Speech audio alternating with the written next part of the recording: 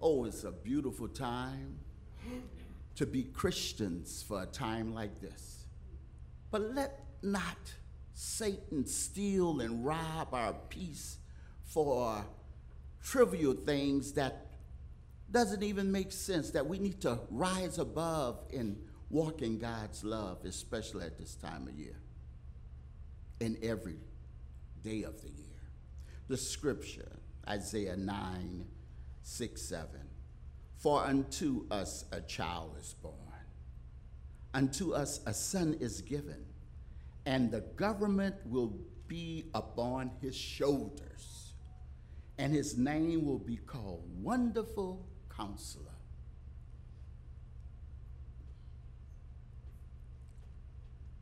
Mighty God, Everlasting Father, Prince of Peace. Of the increase of his government and peace, there will be no end upon the throne of David and over his kingdom, to order it and establish it with judgment and justice from that time forward, even forever. The zeal of the Lord of hosts will perform this. Let us be hearers and doers of God's word. We are blessed, church, to know God in a world, in a time such as this. Amen. I want to be a worker for the Lord. I want to love and trust his holy word. I want to sing and pray and be busy every day in the vineyard of the Lord. I will work and pray, I will pray in the vineyard of the Lord. I will work, I will pray, I will labor every day in the vineyard of the Lord. I want to be a worker every day. I want to lead the errand in the way that leads to heaven above, where all is peace and love in the kingdom of the Lord. I will work and pray, I will work and pray in the vineyard of the Lord.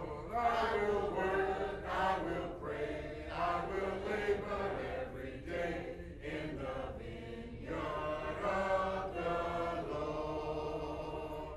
I want to be a worker strong and brave. I want to trust in Jesus, how to save. All who will truly come shall find a happy home in the kingdom of the Lord. I will work, I will pray in the vineyard of the Lord. I will work, I will pray, I will labor every day in the vineyard of the Lord. Luke 2, 11 through 14. For there is born to you this day in the city of David a Savior, who is Christ the Lord. And this will be the sign to you. You will find the babe wrapped in swaddling clothes, lying in a manger. And suddenly there was with the angel a multitude of the heavenly hosts, praising God and saying, Glory to God in the highest, and on earth peace, goodwill towards men. You may be seated. I want to say good morning, and whether you remember this Franklin family or a visitor, even if you're a virtual guest, I'm grateful that you are here today and grateful that God has brought us together for yet another opportunity for worship, praise, and fellowship among those of us who be the saints of God. Again, good morning. Shortly, I'm going to open my Bible to the book of Isaiah chapter 9. And as we open our hearts and our minds, looking at Isaiah chapter 9, we want to open up to the sweet surrender of God and his word as well. My invitation for you to join me there is to look at the context for today's lesson, Christ, crib, or the cross. Christ, crib, across. There he is. Thank you, brother. Isaiah chapter 9, Christ, crib, or cross.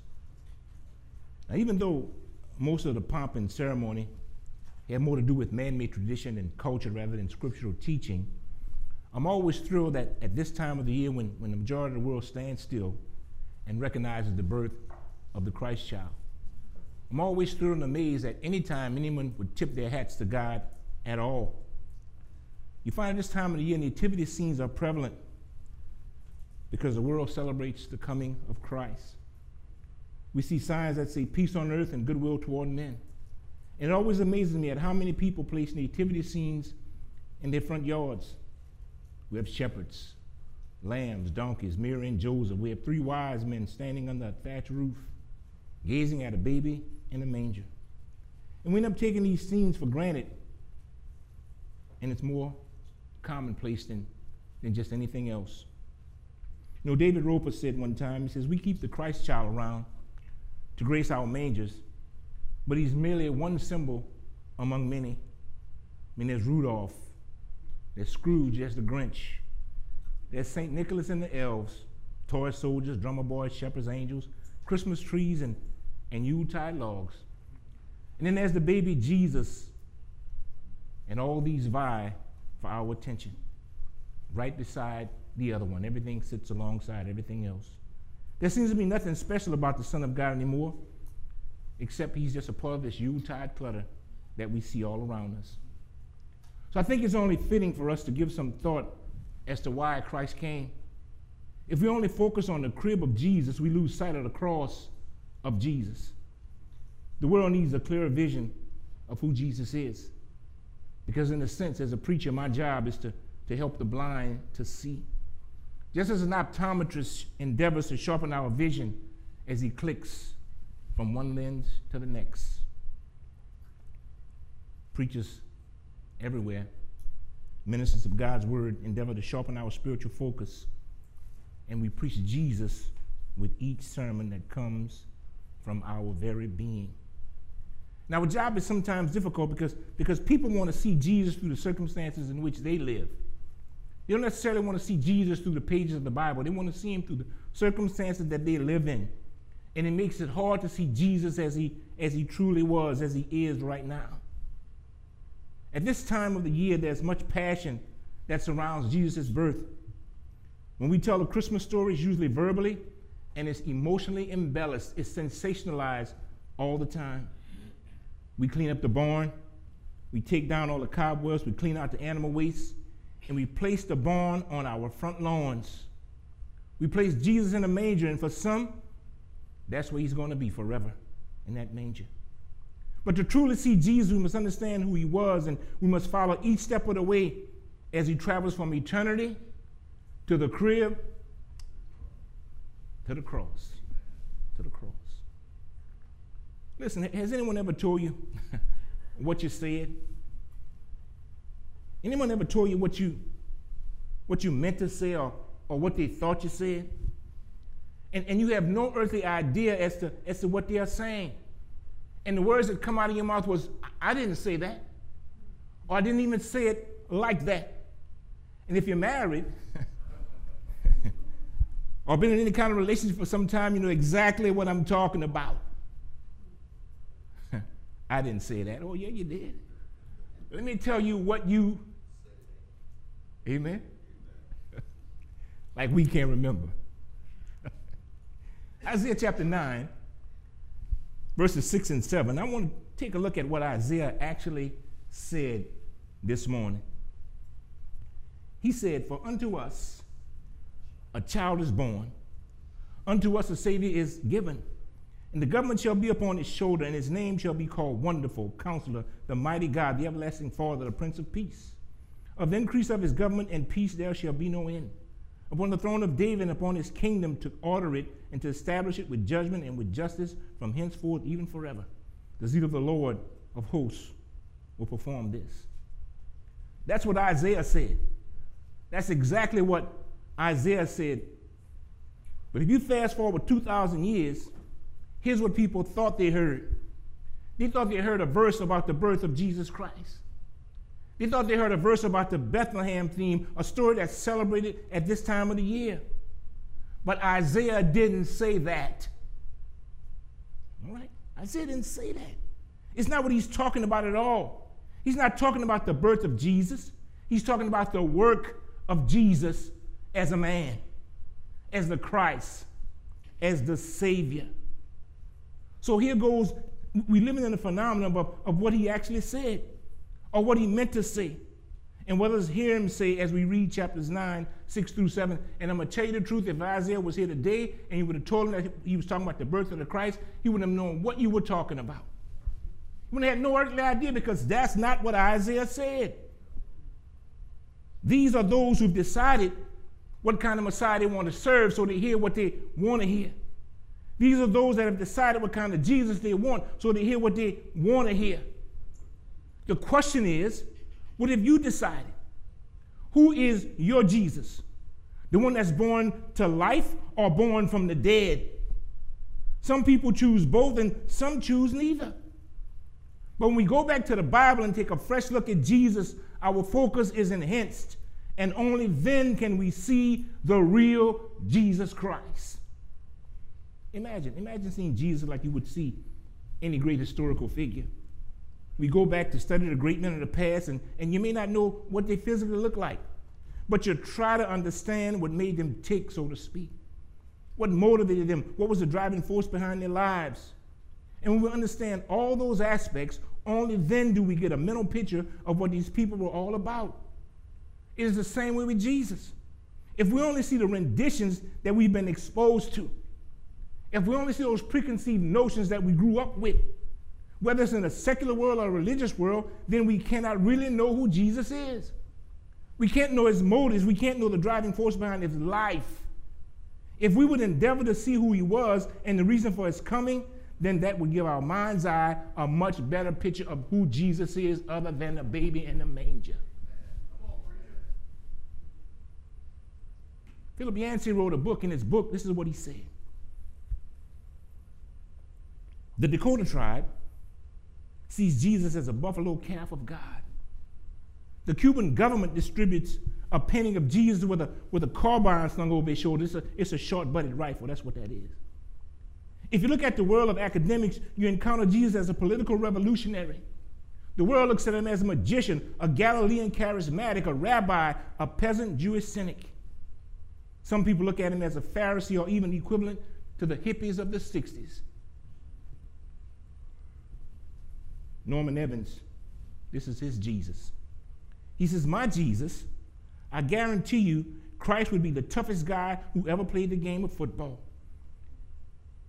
If he were alive today, I would picture a 6 foot, 6 inch, 260-pound defensive tackle who would always make the big plays and would be hard to keep out of the backfield for offensive linemen like myself. Fritz Peterson, baseball player, former New York Yankee. I firmly believe that if Jesus Christ was sliding to second base, he would knock the second baseman into left field to break a double play. He might not throw a spitball, but he would play hard within the rules. Listen to me. Comparative religious studies about Jesus aren't much better. Even some religious books that we have, they have that foul twist of propaganda when it comes to defining Jesus. We see Jesus portrayed in pictures with a lamb cradling his arms. Other scenes see him with his arms outstretched. We portray Jesus on Christmas cards, and the cards say, peace on earth and goodwill to men. We see him portrayed in clothing supposedly that he would have worn if he lived in the 15th century. What blocks our vision of Jesus? Because the religious people of Jesus' time had difficulty seeing Jesus also. The Pharisees saw him as a demon, a winebibber, and a glutton. They saw him as a blasphemer because he claimed to be God. They saw him as a lawbreaker, a man who preferred the company of sinners. But they were like many who go to the Bible, and they have their vested interests who had need to support their own theological bias concerning the Messiah. And they never, ever get past the baby Jesus. Even his disciples can't wait scratching their heads sometimes. They was asking themselves, well, who is this guy? And it's amazing that the disciples had left all to follow Jesus and were trying to give him all that they had. And yet Philip said in John 14, 8 through 11, he said, Lord, show us the Father, and that will be enough for us. Don't you know me, Philip?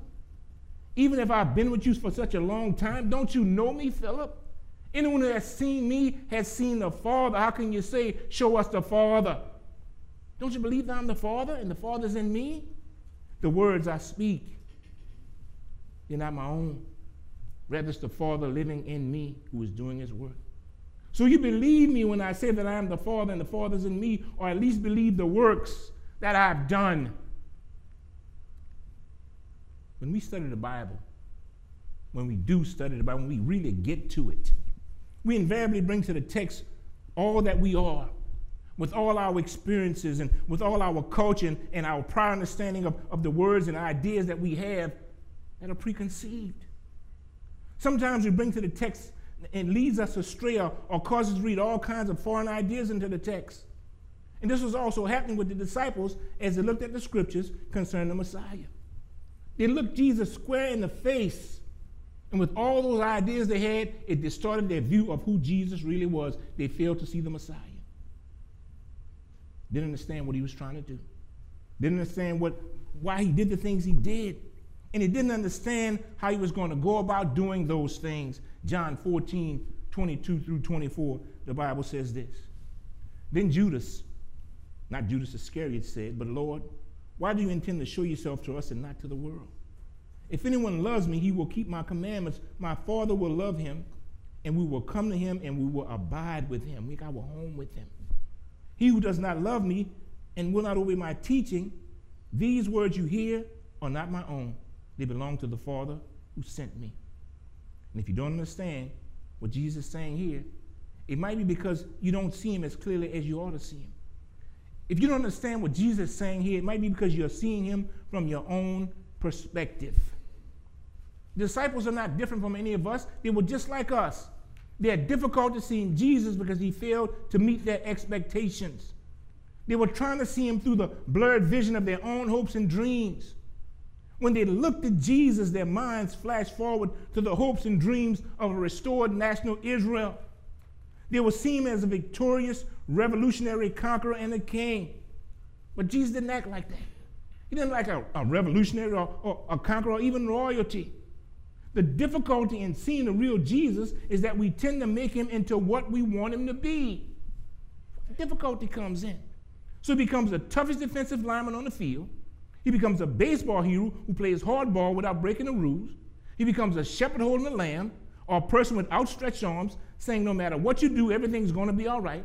Or Jesus forever becomes a baby confined to a manger laying in the crib. Matthew begins his gospel this way.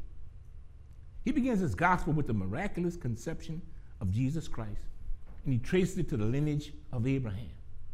Luke begins his gospel with the birth of Jesus Christ, tracing to the lineage of Adam.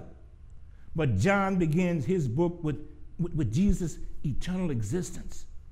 He says, in the beginning was the Word, in the beginning was God, and God was Christ, and Christ was God. He says, in the beginning, he created all things, and he's the light of the world. He became flesh, and he dwelt among us, and we beheld his glory as the one and only begotten of the Father, full of grace and truth. All the miracles that John recorded was for the express purpose of allowing us to see that Jesus was God. It's God.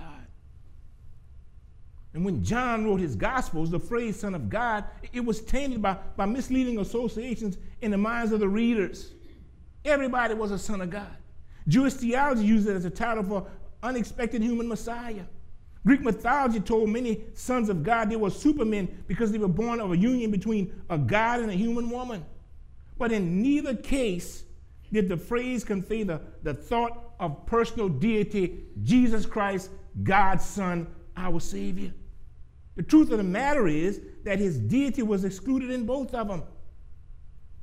Matthew chapter 2, verses 1 through 6. We're telling the story here this morning of Jesus. And what we hear Isaiah say and what he did not say. Matthew 2, 1 through 6. Now, after Jesus was born in Bethlehem of Judah, the days of Herod the king, behold, wise men from the east came to Jerusalem, saying, where is he who has been born King of the Jews? For we have seen his star in the east and have come to worship him. When Herod the king heard this, he was troubled, and all Jerusalem with him. And when he had gathered all the chief priests and scribes of the people together, he inquired of them where the Christ was to be born. So they said to him, in Bethlehem of Judea, for thus is written by the prophet, but you, Bethlehem, in the land of Judah, are not the least among the rulers of Judah, for out of you shall come a ruler who will shepherd my people Israel. Listen to me. When God became flesh, he did not cease to be God. I said it again. When God became flesh and dwelt among us, he did not cease to be God. He was no less God than before, but he had begun to be a man from the time of his conception. God confined himself to the uterus of a woman and came to this world as we all come into this world. He was born outside, and they put him in a manger in a little inn because no one had the decency to offer a young woman who in labor a bed to lay her head. So they placed him in a manger. Manger. Callous and degrading. What a scene that was. It's even harder to imagine why God chose such a lowly birth to save even me. Degraded and callous sinner as I am, why did he chose such a lowly birth? Just to save me. But the gospel writers, when you look at the gospel writers, they tell the birth of the story of Jesus dispassionately and without comment about the circumstances other than just stating the facts. That's what they do. To them, it wasn't the circumstances of his birth, except that it fulfilled the prophecy to take place in Bethlehem. But they dwelt on the baby, the identity of the baby, and that baby was God. Listen to me. That baby was God. And what an entrance God made into this world. The God that made man was now learning firsthand what it felt like to be a man. He made the angels, and now he's lower than the angels. Even the angels that rebelled and became Satan would now become his tempter, and because of his life and the conflict that he goes through with Satan, he would prove that he is the Christ that comes from God. Hebrews 2, 16 through 18. For surely it's not the angels he helps, but Abraham's descendants. For this reason, he had to be made like his brothers in every way, in order that he might become a merciful and faithful high priest in the service to God, and that he might make atonement for the sins of the people. Because he himself suffered when he was tempted, he's able to help those who are being tempted. Hebrews 4, 14 and 15. Therefore, since we have a great high priest who has gone through the heavens, Jesus, the Son of God, let us hold firmly the faith we profess, for we do not have a high priest who's unable to sympathize with our weaknesses. We have one who has been tempted in every way, just as we are, yet without sin. Without sin. And we wonder, after we read that, why the gospel writers so dispassionately pass over the circumstances of the birth of Jesus. It's because they emphasize the steps downward that led God to Calvary. Because it's at Calvary that their passion for Christ is displayed. Jesus says, John says, that the Word became flesh. And Paul says, you know the grace of our Lord Jesus Christ, that though he was rich, yet for your sakes he became poor, so that through his poverty we might become rich. God emptied himself. He stripped himself of all privilege, of all rights. He made himself of no reputation. He became poor for your sake. He came to this earth to do for us what we cannot do for ourselves. We see the story of creation in Genesis. We see the call of Abraham. We see the deliverance of Israel from Egypt. We see God working with Joshua, with the judges, and with the kings of Israel. We see God working with Ezra and Nehemiah, bringing God's people back from Babylonian captivity. But when we come to the life of Christ, we witness the greatest mysterious event that eternity has ever witnessed. Because it is here that God refused to cling to the privileges of heaven, while leaving us to grope in the stark realities of sin that encompasses our lives even right now. He stripped himself of every advantage by consenting to be a captive of human nature. And so he was born as a man. And it was the beginning of his 33 years of life that lived upon this earth that defines the Christ and his greatness and his glory. And it all ended when he humbled himself and became utterly obedient to the point of death. And the death he died like a common criminal hanging on a cross. It was at that moment that God descended into the greatest moments of his existence. He confounded the wisdom of heaven and earth. This was the defining moment of God's being. He says, I am who I am. And this is what we celebrate when we surround the Lord's table. We celebrate and we remember the death, burial, and resurrection of the Christ. 1 Corinthians 1:19-20. I will destroy the wisdom of the wise. The intelligence of the intelligent I will frustrate.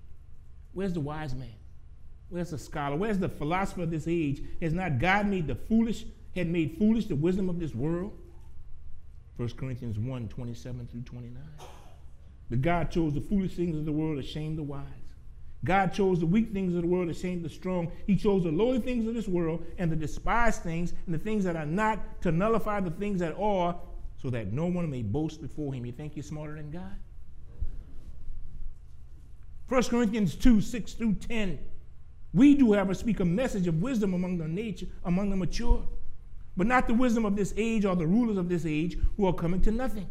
No, we speak of God's secret wisdom, a wisdom that has been hidden and that God destined for our glory before time began. None of the rulers of this age understood it, for if they had understood the story of the Christ, they would not have crucified the Lord of glory. No eye has seen, nor ear has heard, nor mind has conceived what God has prepared for those who love him. But God has revealed to us by his Spirit. The Spirit searches all things, even the deep things of God. What we glorify, what we see, we glorify Christ's ascent to heaven, but it was this descent that was the crowning achievement of his life, his descent to the grave.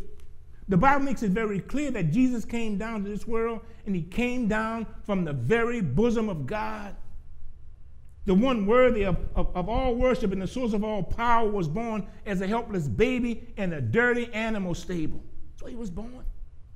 And once his life on earth began, he never stopped descending. Get a load of this. Jesus was omnipotent, but he cried. He was the owner of all things, but he had no home to lay his head.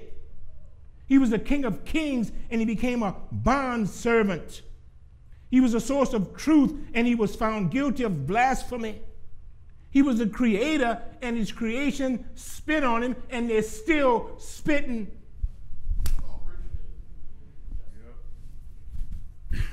He was the giver of life, and he was crucified naked on the cross, bleeding and gasping for air as he pushed upon the nail to say, Father, forgive them. They don't know what they're doing. From the pinnacle of praise in the universe to the ultimate debasement and the torture, Jesus died a death on the cross, and all we see is the manger. It was a life and death of the Christ as a man that violated every tenet of heaven and earth, every tenet. That he was the sustainer of all things. He came to us in a crib. He poured himself out for us on a cross. The one who possessed everything, who gave us everything, who created everything, he became nothing. Nothing. From the world's perspective, he was a fool, and the cross became a symbol of that foolishness. But it was through this downward plunge that Jesus truly received a name that is higher than every other name. Philippians 2. We're going to read 1-13. Listen to God. If you have any encouragement from being united with Christ, if any comfort from his love, any fellowship with the Spirit, if any tenderness and compassion, then make my joy complete by being like-minded, having the same love, being one in spirit and purpose. Do nothing out of selfish ambition or vain conceit, but in humility consider others better than yourselves. Each of you should look not only on your own interests, but also the interests of others. Your attitude should be the same as that of Christ Jesus, who being the very nature of God didn't consider equality with God something to be grasped, but made himself nothing, taking the very nature of a servant, being made in human likeness. And being found in appearance as a man, he humbled himself and became obedient to death, even death on the cross. Here we go. Therefore, God exalted him to the highest place and gave him the name that is above every name, that the name of Jesus every knee should bow in heaven and on earth and under the earth, and every tongue should confess that Jesus Christ is Lord. Lord. And confess it to the glory of the Father. Therefore, my dear friends, as you've always obeyed, not only in my presence, but now much more in my absence, continue to work out your own soul salvation with fear. Baby ain't never saved nobody. For it is God who works in you to will and to act according to his good purpose. You see, what really concerns God is the fact that we have a desire to ascend rather than to descend. We want to be up here, then we want nothing to do with humility. No, indeed. We promote ourselves to advance our cause. And we redefine Jesus through the circumstances of our lives and try to make him fit into our own way of thinking. So again, what does he become to us? He becomes the toughest lineman on the football field. He becomes the best baseball player that plays hardball with rules to win. And then we use Jesus to justify our own main objectives in living as we strive for money, for power, and material possessions to spend on our own self-indulgences. But listen to me. When we follow Jesus from the crib to the cross, it is anything but self-indulgence. It's hard. It's hard for us to even imagine that God came as a servant in the upper room in the position of a foot washer. But he did. How much more could one descend? He can descend all the way to the cross. That's how far he can descend. It's hard to fathom God on his knees, washing people's feet, and then down on the cross to wash us from all of our sins. We live in a world where losing is not easy. Jesus said in Luke 9, he says, what good is it for man to gain the whole world and lose his very soul? We live in a world where losing is not easy. If you don't believe that, follow a bunch of fellas to the golf course and watch the losers. Oh man, they're throwing clubs all over the place, they're kicking, you know it. It even comes closer to home when we see folks pouting because they don't get their way. But if you want to win, you must be willing to lose it all, to sacrifice it all for Christ. Give up self and gain Christ. God wants to be conceived and born in you and through you. He wants to be born in your hearts. Paul said that God had chosen him from birth to reveal his Son in him. And God also wishes to reveal his Son in you. It's the most basic lesson that Christ taught. And that's what Christianity is all about. It's about Christ living in me. That's what it's about. It's living in me. It's the hope of the world. This is the only hope for the world. Jesus was God in the flesh, and that God desires to live within your heart, to live within your life, in your speech, in your walk. God desires to live in you. In you. John 14:23. If a man love me, he's going to keep my commandments. And my Father's going to love him, and we will come to him, and we will make our abode with him. We will live with him. Live with him. This is what Isaiah said. For unto us a child is born, unto us a son is given, and the government shall be on his shoulder, and his name shall be called Wonderful. His name shall be called Counselor.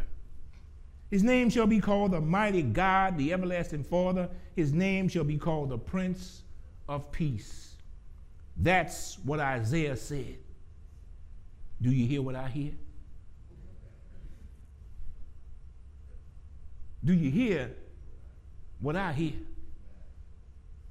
For nothing is secret, Luke said, that will not be revealed, nor anything hidden that will not be known and come to light. He says, therefore, take heed how you hear. Do you hear what I hear? Isaiah didn't say anything about a swaddling clothes, a manger, shepherds. Let me tell you what Pilate said. John 19:5, then Jesus came out. He was wearing a crown of thorns and a purple robe. And Pilate said to him, behold the man. He didn't say, look, I got a little baby right in this crib. We're going to try to take care of this baby right here for y'all because we know he's breaking all the laws, the Jewish laws. He says, no, behold the man, Jesus Christ, God's Son.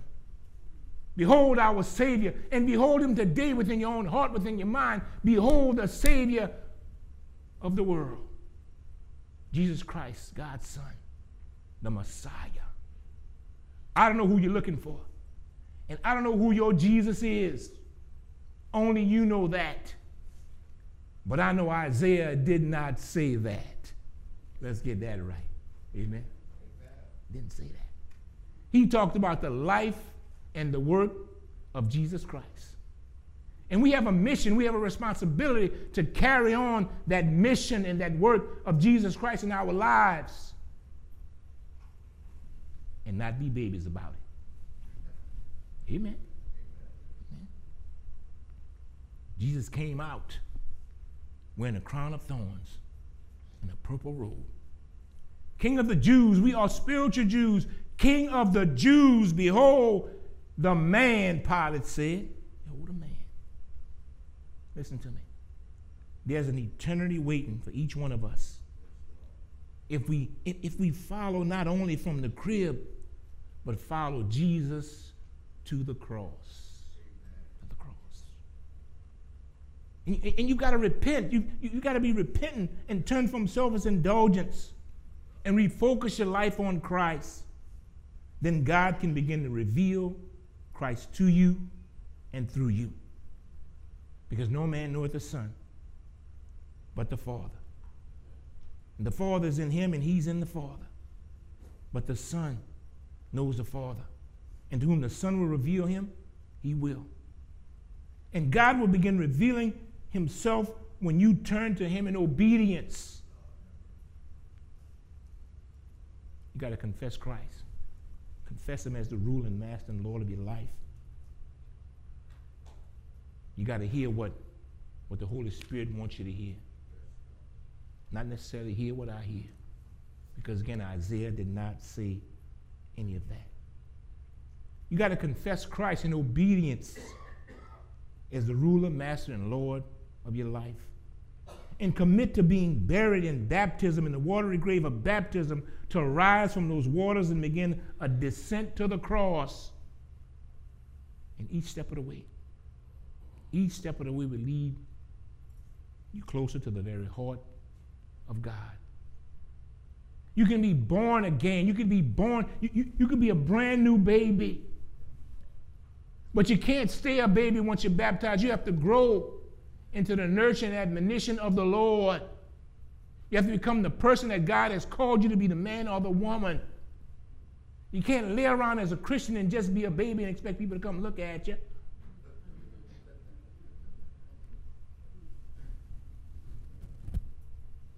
Listen, you might be the only hope that some have in refocusing their minds to see who Jesus really is. We got to stop looking down in the manger. We got to start looking up at that cross that leads us to heaven. That's what we got to do. because God wishes to reveal the true image of his son through each and every one of us. And we might be the only hope that some people have.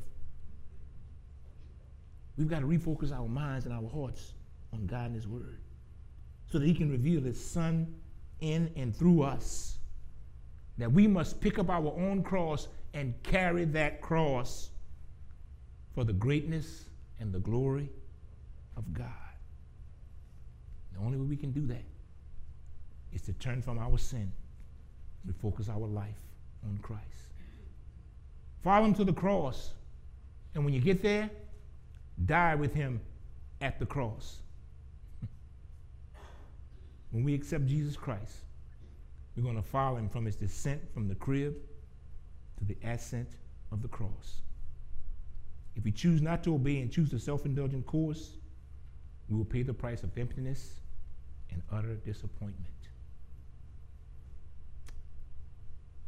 Christ is a crib or cross. Who is your Jesus this morning? Who is your God this morning? I want to invite you to the invitation of God to hear his word and believe that he is the Christ, the Son of the true and living God. To repent of your sins and confess Christ with your life and with your words. To be baptized in water for the remission of your sins. Christ is the man. We accept him as we stand and sing invitation song. There's a fountain Ten free just for you and me. Will your face so hate to his brink? Whether you wanted to respond to the gospel of Christ, will you come? Will you repent of your sins and be found in Christ, be baptized in the water grave of baptism, and come out as a member of Christ's body that he purchased with his own blood? Will you come? Will you come to the fountain? Will you come? Will you come? 'Tis for you and me. Thirsty souls, hear the welcome call. 'Tis a fountain open for all. Good morning, church. My name is Brother Patrick Johnson. I'm going to do the invitation of prayer and the response card.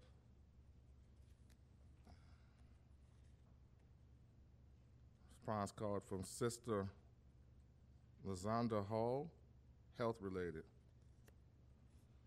Prayers for my cousin, Virginia Kelly, and continued prayers for my daddy, Bobby Crowder. Thanks. Sister Netley Butler, traveling grace. For my daughter and family from Alexandria to New Orleans. Thanks, Butler family. From Brother Patrick Seal, confession of sins. Church family, I asked of your prayers on the behalf of for forgiveness of my sins where I have transgressed in my heart, mind, and body. The grace and hope of blessings and the gift of God, of the Lord God.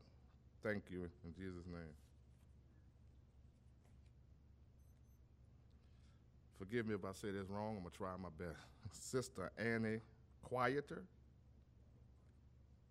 asking for prayers, health-related, spiritual strength, and traveling grace.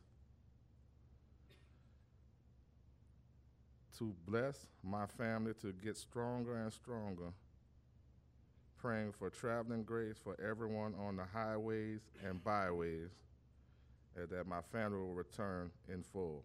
Thanks. Let us go to God in prayer. Dear Heavenly Father, as we approach the foot of your throne, we ask for your mercy and forgiveness. We also ask that you use your healing hands on these brothers and sisters that need that healing. Give them comfort and peace. help them to carry on along this journey. We ask that you put your merciful hands around those that's on the highways and protect them. Let them get to their destination safely and return just as safe. We ask for all the ones that need medical healing, that's sitting on their bed of affliction. And although it may not be physical, maybe it's spiritual, mental, we ask that you touch them, give them the healing that they need. Let them know that it's going to be all right, that you will never leave them. And lastly, Father, we ask that you recharge all of the saints and all the churches of Christ nationwide, worldwide. Give them the strength to carry on along this faithful journey. Pick them up, dust them off. Forgive those that have fallen, and let them know that you are still with them and you love them even more. All these things I ask in Jesus' name. Amen.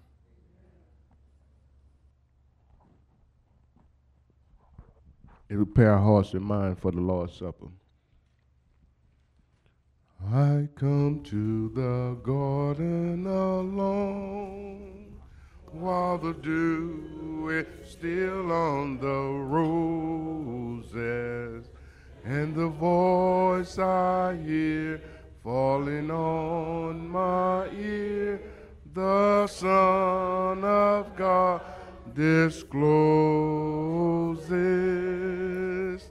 and he walks with me and he talks with me and he tells me I am his own, and the joy we share as we tarry there, none other has ever known. Now we've come to the part of our service with communion. I will be reading from Matthew 26 verse to 29. And it reads, And as they were eating, Jesus took bread and blessed it, and brake it, and gave it to the disciples, and said, Take, eat, this is my body. And he took a cup, and gave thanks, and gave it to them, saying, Drink ye all of it, for this is my blood of the New Testament, which is shed for many for the remission of sins.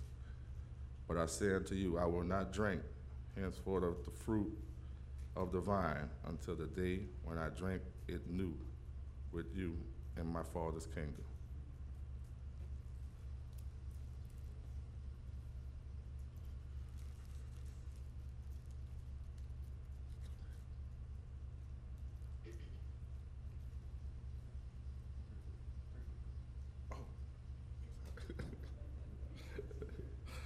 Let's go to God in prayer. Dear Father, as we take part in this Holy Communion, let us not take it in vain. Let us not take it as just some ritual that we do, but let us understand the importance of it. Make sure that we take it with a clean heart, mind, body, and soul. Amen.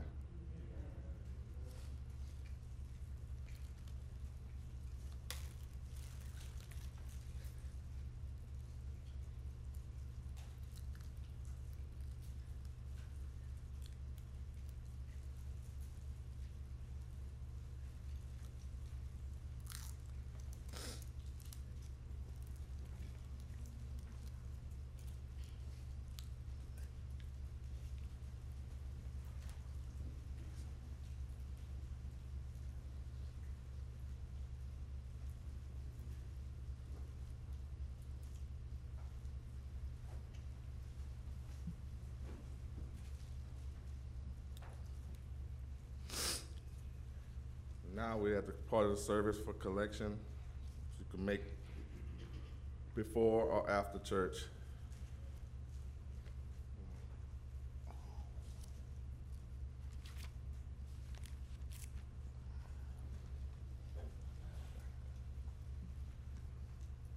I'll be reading from 1 Corinthians, the 16th chapter, the first and the second verse.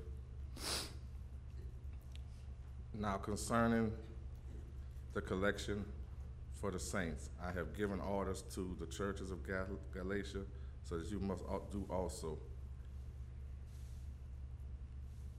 Upon the first day of the week, let every one of you lay by him in store, and God has prospered him, and that there be no offerings, no gatherings when I come. Let us go to God in prayer. Dear Father, as we make these collection offerings, we ask that it is used to prosper and give glory to your kingdom. Bless over the men that's handling this money. May their heart be pure and use it to glorify your kingdom. Amen.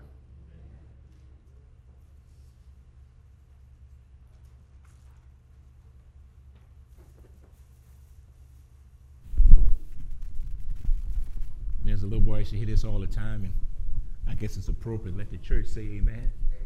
Amen. It's good that you're here this morning, that God has blessed us yet for another opportunity to come out, worship, and praise God in spirit and in truth. And I have a couple of visitors' cards. Well, let me just say this before I get to the visitors' cards. If you've tasted that the cup was might have been a little sour, we're not trying to give you no toddy. We're gonna have to change that up. I've noticed the last couple of weeks it was a little strong there for me. Going home a little weak there. So we're gonna change that basket out for those of you who've had that. Amen. We have a couple of visitors' cards. I have a Kevin Armstead. It's in the bag back there. He's a visitor from Brother Freddie Vaughn. Good to have you with us this morning. It's a pleasure. Anything you want to say?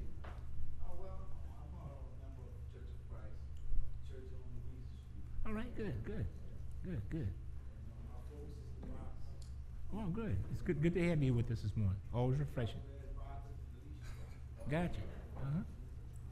Gotcha. Pleasure to have you here. Thank you. And Brother Vaughn's brother, Tyrone Vaughn. There he is. Good morning to you. Anything you might want to say?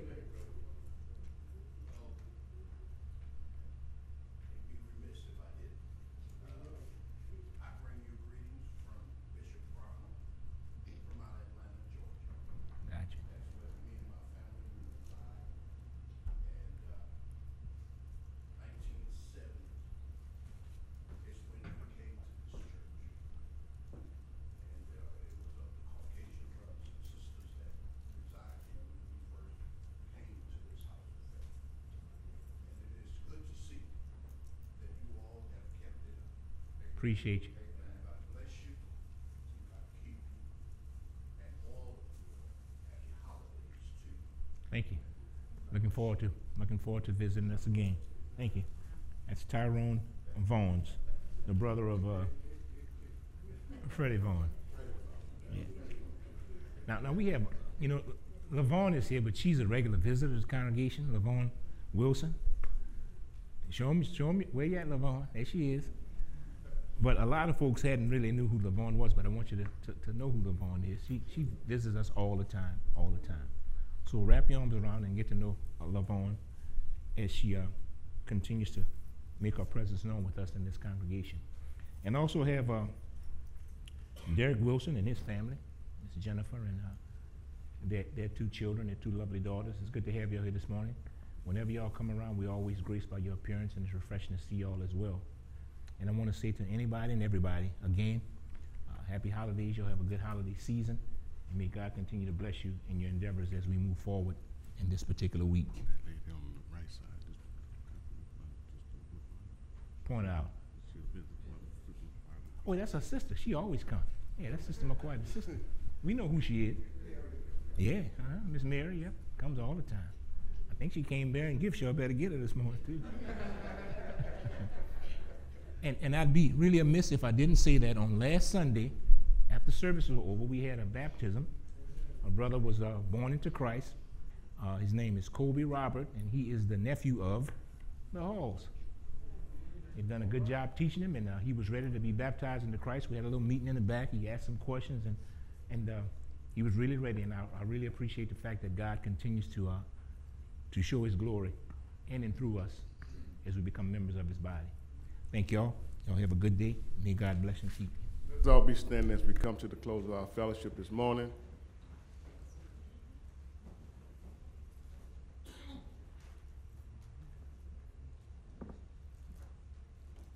I know that my Redeemer lives and ever prays for me. I know eternal life he gives from sin and sorrow free. I know that my Redeemer lives. I know eternal life he gives. I know that my Redeemer lives, that my Redeemer lives. Father God, we thank you ever so much for watching over this assembly as we learn about your word and about your son and about the gift that he's given, that the gift that you've given to us through him. Now as we go before you this first day of the week, this first day, Father God, we just trust and pray that we'll be an example to those that do not understand our religious conviction, that we might be the example that is set forth from earth to heaven so that they can see the glorification of your love in us.